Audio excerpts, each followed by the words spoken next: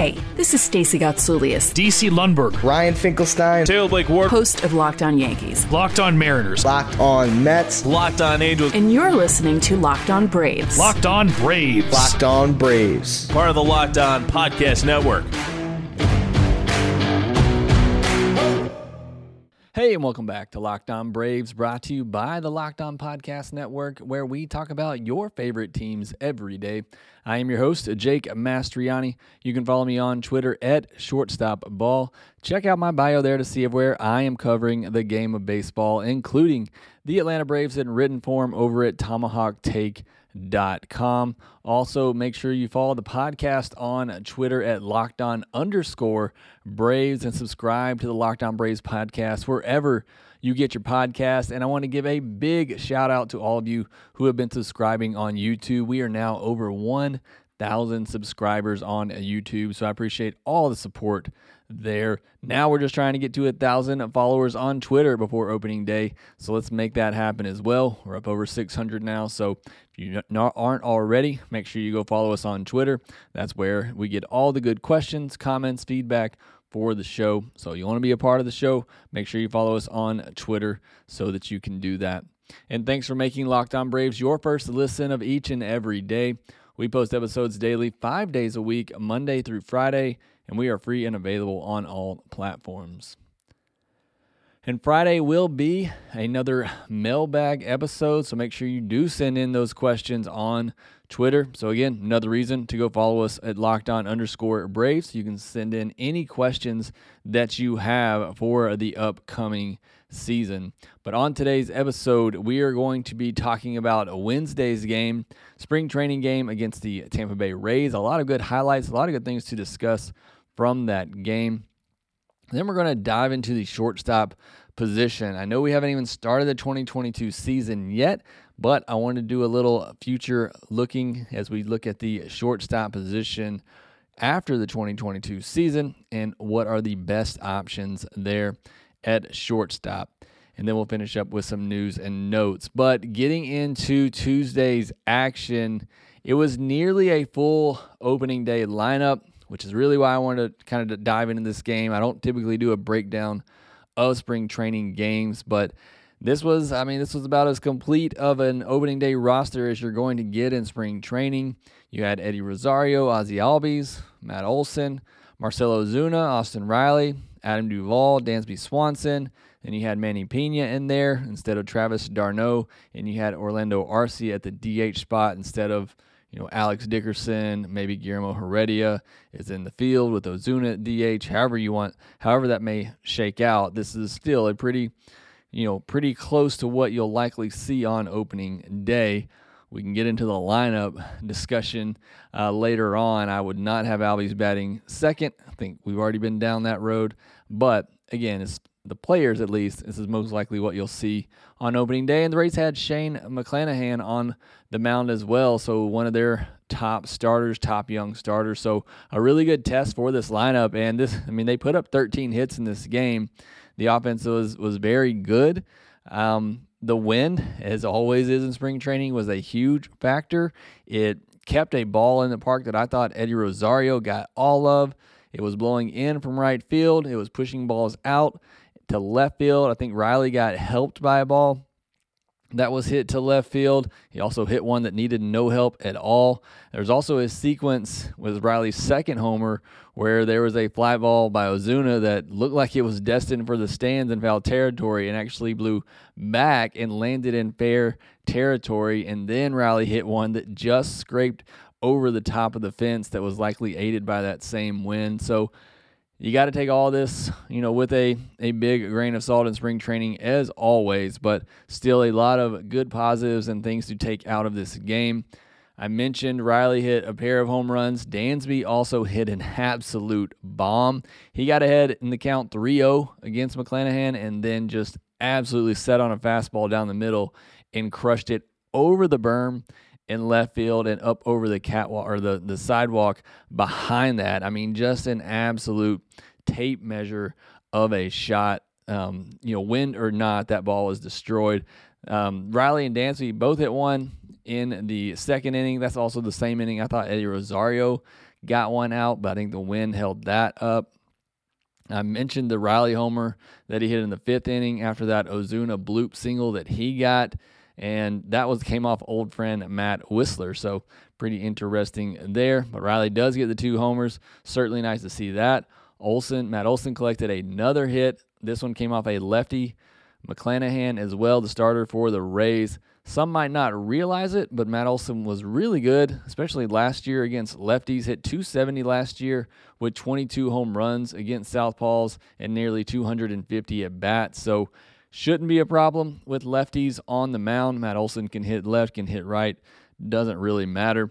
I mentioned the one bloop hit from Ozuna. He did also sting a ball earlier in that game, so he picked up a pair of hits. On the pitching side, Wright, O'Day, Newcomb, and Minter were all very solid. Wright and Newcomb both got into some trouble, and it was interesting to watch them kind of work out of it again. Spring training, got to take it for what it is. But, those are guys that they're trying to earn a spot. They're trying to impress. And one thing that they've really struggled from in the past is that when they walk a batter, or a base runner reaches on an error, or, a bloop hit or something, it always just seems to unravel on them. And Wright had an inning where he walked a batter, gave up a weak hit that if the infield was playing straight up or playing double play depth, probably would have been an easy double play. And then the very next batter, they have Dansby Swanson playing right behind the second base bag. Batter rips the ball up the middle. Dansby's there and gets a double play. It just goes to show you that the shift it gives and it takes, I'm whatever on the shift at this point, but I just found that very interesting. If you were watching the game, that you had one ball, this little dribbler that snuck through the shift on the right side. The next ball was hammered back up the middle, and you had the shift there, and it was an easy double play. Just kind of my thoughts on the shift overall. It wins you some, it loses you some. I typically think it seems that it averages out a little bit. Obviously, the shift works for the most part, or teams wouldn't do it, but I don't see it being a huge deal if they do tend to ban it. But that's a discussion for another time. Wright was able to work out of that jam. Newcomb got into some trouble of his own in his first inning. He got the leadoff hitter got a little bloop hit into left field for a double, stole third base rather, and was on third base with one out.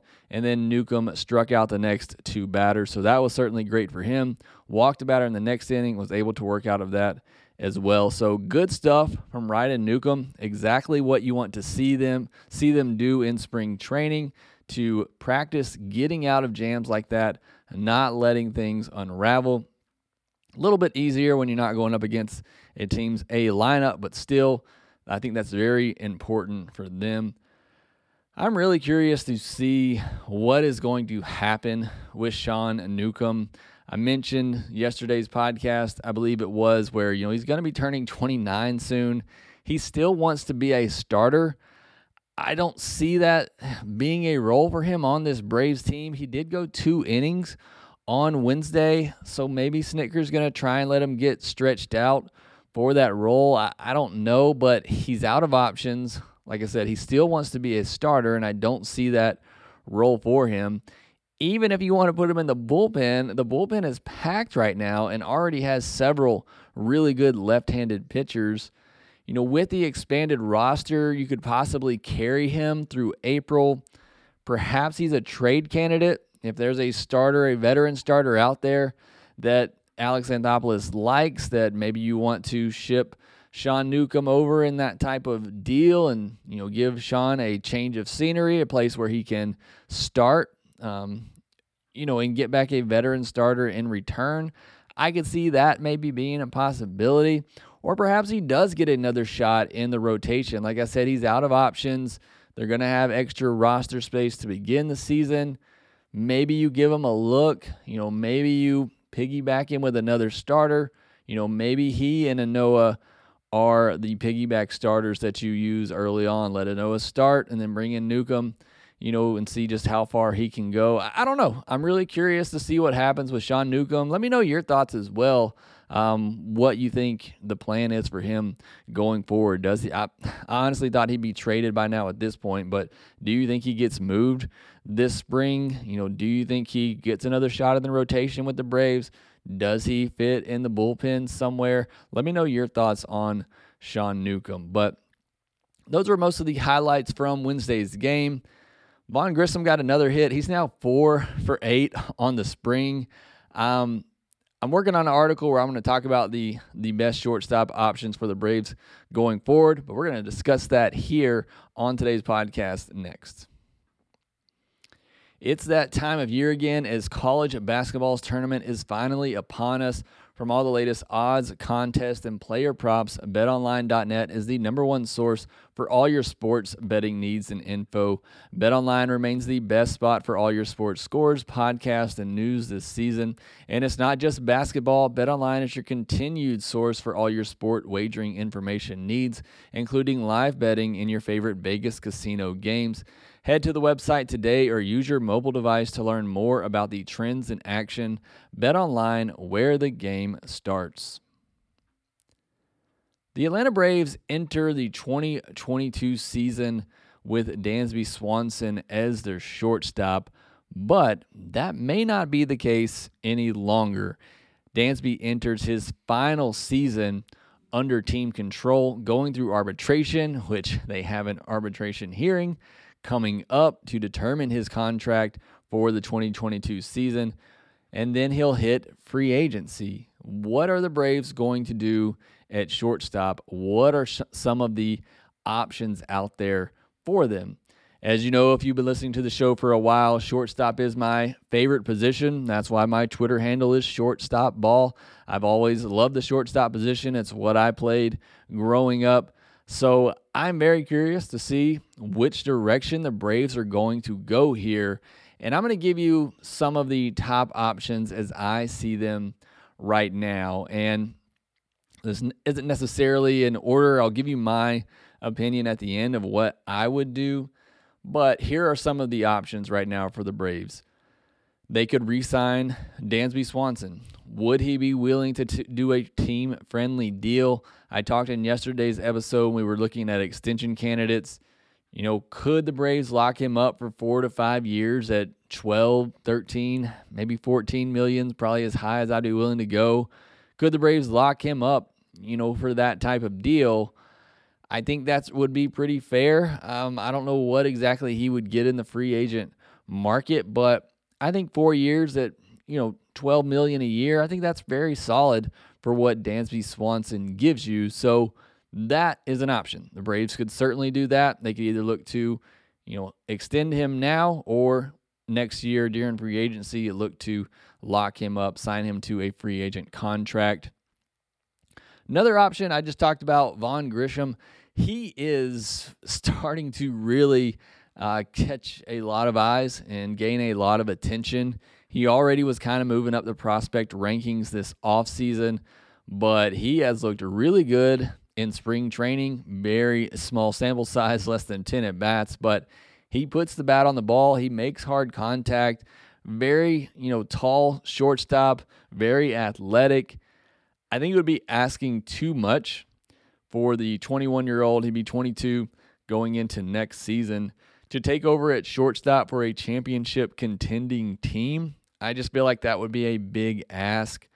I think more likely, if the Braves believe he is the future at the shortstop position, then perhaps you sign a veteran next offseason and then start to ease Grissom into that role a little bit. He's only played 12 games at high A. I'll tell you this, what's going to be very interesting is where do the Braves start him in 2022 in the minor league seasons? Are they aggressive and go ahead and start him at Double-A, hoping that maybe he continues to hit and then maybe he has a chance to take over in 2023? Or do they send him back to high A, let him continue, the natural progression through the minor league system? That'll be very telling. Even if he goes to high A, spends a month or two there, and then gets promoted to Double-A, there's still a chance that maybe he could take over next year. I still think, that could be pushing it a little bit, but with the season he had last year, what he's doing in spring training right now, he is certainly starting to make his case for becoming the future shortstop of the Atlanta Braves. Outside of the system, looking at some options, Trey Turner, right now, he's the biggest free agent shortstop that we know will be available. There's always the chance that the Dodgers could work out some sort of extension deal for him during the season or perhaps before the season even starts. But right now, he is set to hit the free agent market next offseason. Right now, it's really him, and then Dansby Swanson would be the second base shortstop option on the free agent market next offseason. I love Trey Turner, the player. He's been a pest for the Atlanta Braves for years, so certainly would love to have him on the team. Not great defensively at shortstop, but again, what he brings you at the top of the order with the power, speed, that is just, what you want at the top of your lineup. It's what the Braves have in Ronald Acuna Jr. And could you imagine those two at the top of the order? It seems like the Braves have really kind of struggled to find that two-hole hitter. I know when you put Freddie Freeman there, that certainly solves that problem. I think the Braves should put Matt Olson there now, but could you imagine having Turner and then Acuna, or Acuna and Turner at the top of the lineup? That would be an absolute nightmare for pitching staffs. But I kind of doubt the Braves would pay him what it would take. The payroll for next year is already pretty big, especially if they pick up the options of Will Smith and Charlie Morton. That's $33 million right there. That would already bring the projected team payroll to around $150 million for next year. I kind of doubt both of those options get picked up. I really doubt the Will Smith one does. The Charlie Morton one will probably more so depend on him and whether he wants to come back, even though it is a team option. But I can't see the Braves adding another big contract to the payroll. Same could be true for Carlos Correa and Xander Bogaerts. They both could opt out of their current contracts and become free agents next offseason. But again, it's kind of hard seeing the Braves spending big there.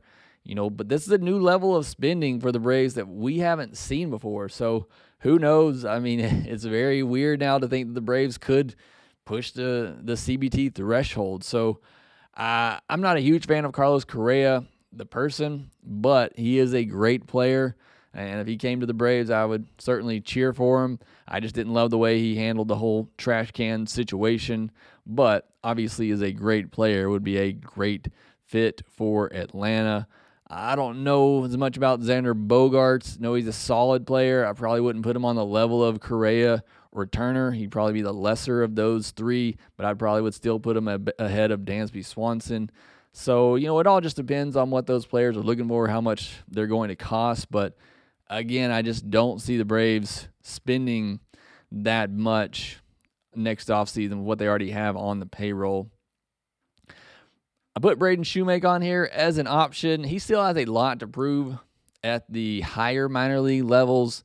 If that happens this season, he makes those adjustments and, he does start to hit, then, perhaps he gets a shot next year. Perhaps he's the guy that kind of fills the gap until Grissom is ready. I don't know. I've never been a huge believer in Braden Shoemaker taking over at shortstop. I see him more as a utility bench type player. So I kind of doubt that is going to be the answer.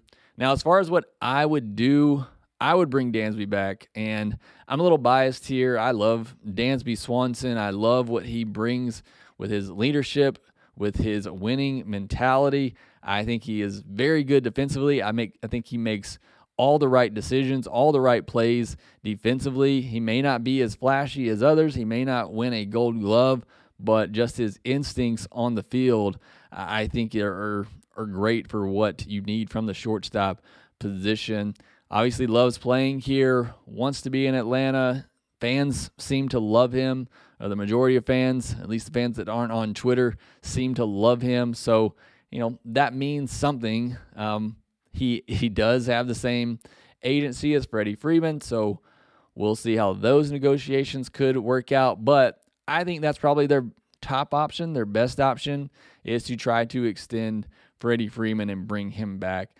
I think the second best option right now would be to sign a veteran, maybe somebody like a Jose Iglesias or Didi Gregorius, or perhaps even bring back Andrelton Simmons. That move's also kind of a little biased for me because I love Simba, but bring back somebody like that on a 1-year deal or a 1-year deal with an option and kind of use them as a stopgap.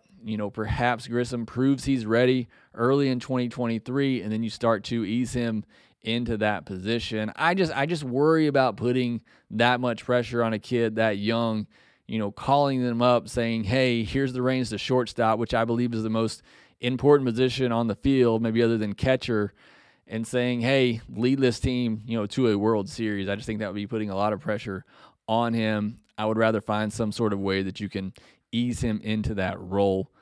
I'm not really interested in paying $20+ million a year to a shortstop who's entering their 30s like Turner and Bogarts would be. Correa would still be 27, so he might make more sense. You could get him on a, 5 or 6 year deal. Still, shortstop is such a demanding and athletic position. You just don't see that many great shortstops who are in their early to mid 30s. So, again, of those list of free agents, Correa would probably make the most sense. I don't see Turner really slowing down, but who knows? And you take his speed away, and he's already not great defensively. Then that becomes a bad contract in a couple of years. But I think Correa would make the most sense. He probably also might cost the most.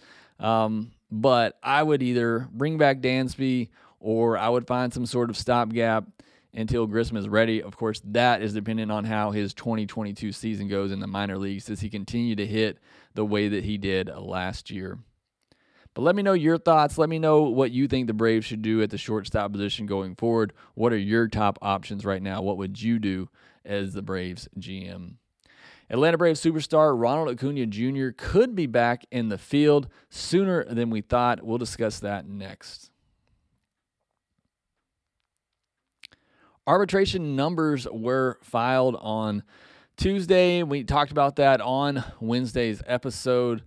Numbers were filed on Wednesday, and we talked about that on the episode. Now we have the details of what each side filed for. Now remember, each side doesn't know the number that the player or the team is filing for. So some of these may seem like, why didn't they just figure that out?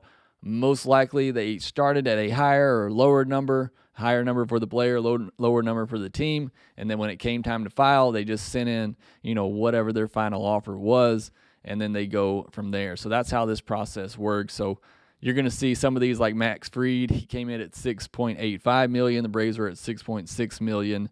That's not a ton of difference. Duvall was at $10.275. The Braves at $9.275. That is $1 million difference right there. Luke Jackson, $4 million. The Braves at $3.6 million. Riley at $4.2 million. The Braves at $3.95 million. Swanson at $10 million, and the Braves at $9.25 million. That there might already tell you a little bit about what the Braves think of Dansby Swanson and perhaps what they think he is worth going forward, but we'll see how that plays out. Touki Toussaint and Drew Waters were optioned to Gwinnett, so they will most likely not be on the opening day roster. There was a shot. I thought Touki might get a shot in the bullpen as perhaps somebody that you could use as a piggyback reliever, come in and give you a couple of innings. But Snitker said he wants Touki to get more stretched out, so he believes he will need him as a starter during the season. So sending him down to Gwinnett where he continued to get stretched out as a starter. Waters was never going to win the center field job this spring, but I hated to see him leave with that hamstring injury after a couple of really good games to start spring training. Hopefully he's fine. Hopefully he'll be ready to go for the AAA season. I haven't really gotten an update on his health status since being scratched from that game. Would be huge if he takes some strides this year and perhaps gets a chance in center field at some point in 2022. Definitely be watching for that and rooting for him. Ian Anderson will start on Wednesday. Colin McHugh through a sim game. Ian Anderson will start on Thursday. Colin McHugh through a sim game on Wednesday. And according to Kevin McAlpin, who posted a video of the sim game, he said that slider was looking filthy. So certainly good news there from the Braves' new reliever.